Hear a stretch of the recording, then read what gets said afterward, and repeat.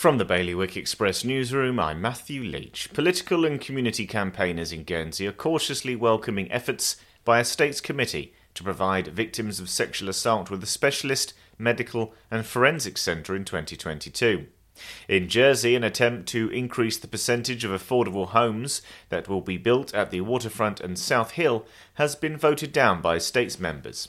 Former Housing Minister Senator Sam Mezek first called on the States Assembly to double the current 15% minimum to 30%, and he later amended his own proposal to push the bar even higher to 50%. An archaeological dig to see if a lost dolmen is buried in a field in Jersey, destined to form part of the new hospital, has been officially recommended before the construction process starts. And the Condor Liberation will be sailing between Cherbourg and the UK next summer, but it's not yet known what the impact of that will be on Channel Island services. For more on this and all of today's stories, you can visit bailiwickexpress.com. Your weather: the Bailiwick is expecting winds at force 9 and possibly storm force 10 from early this evening until midday on Saturday.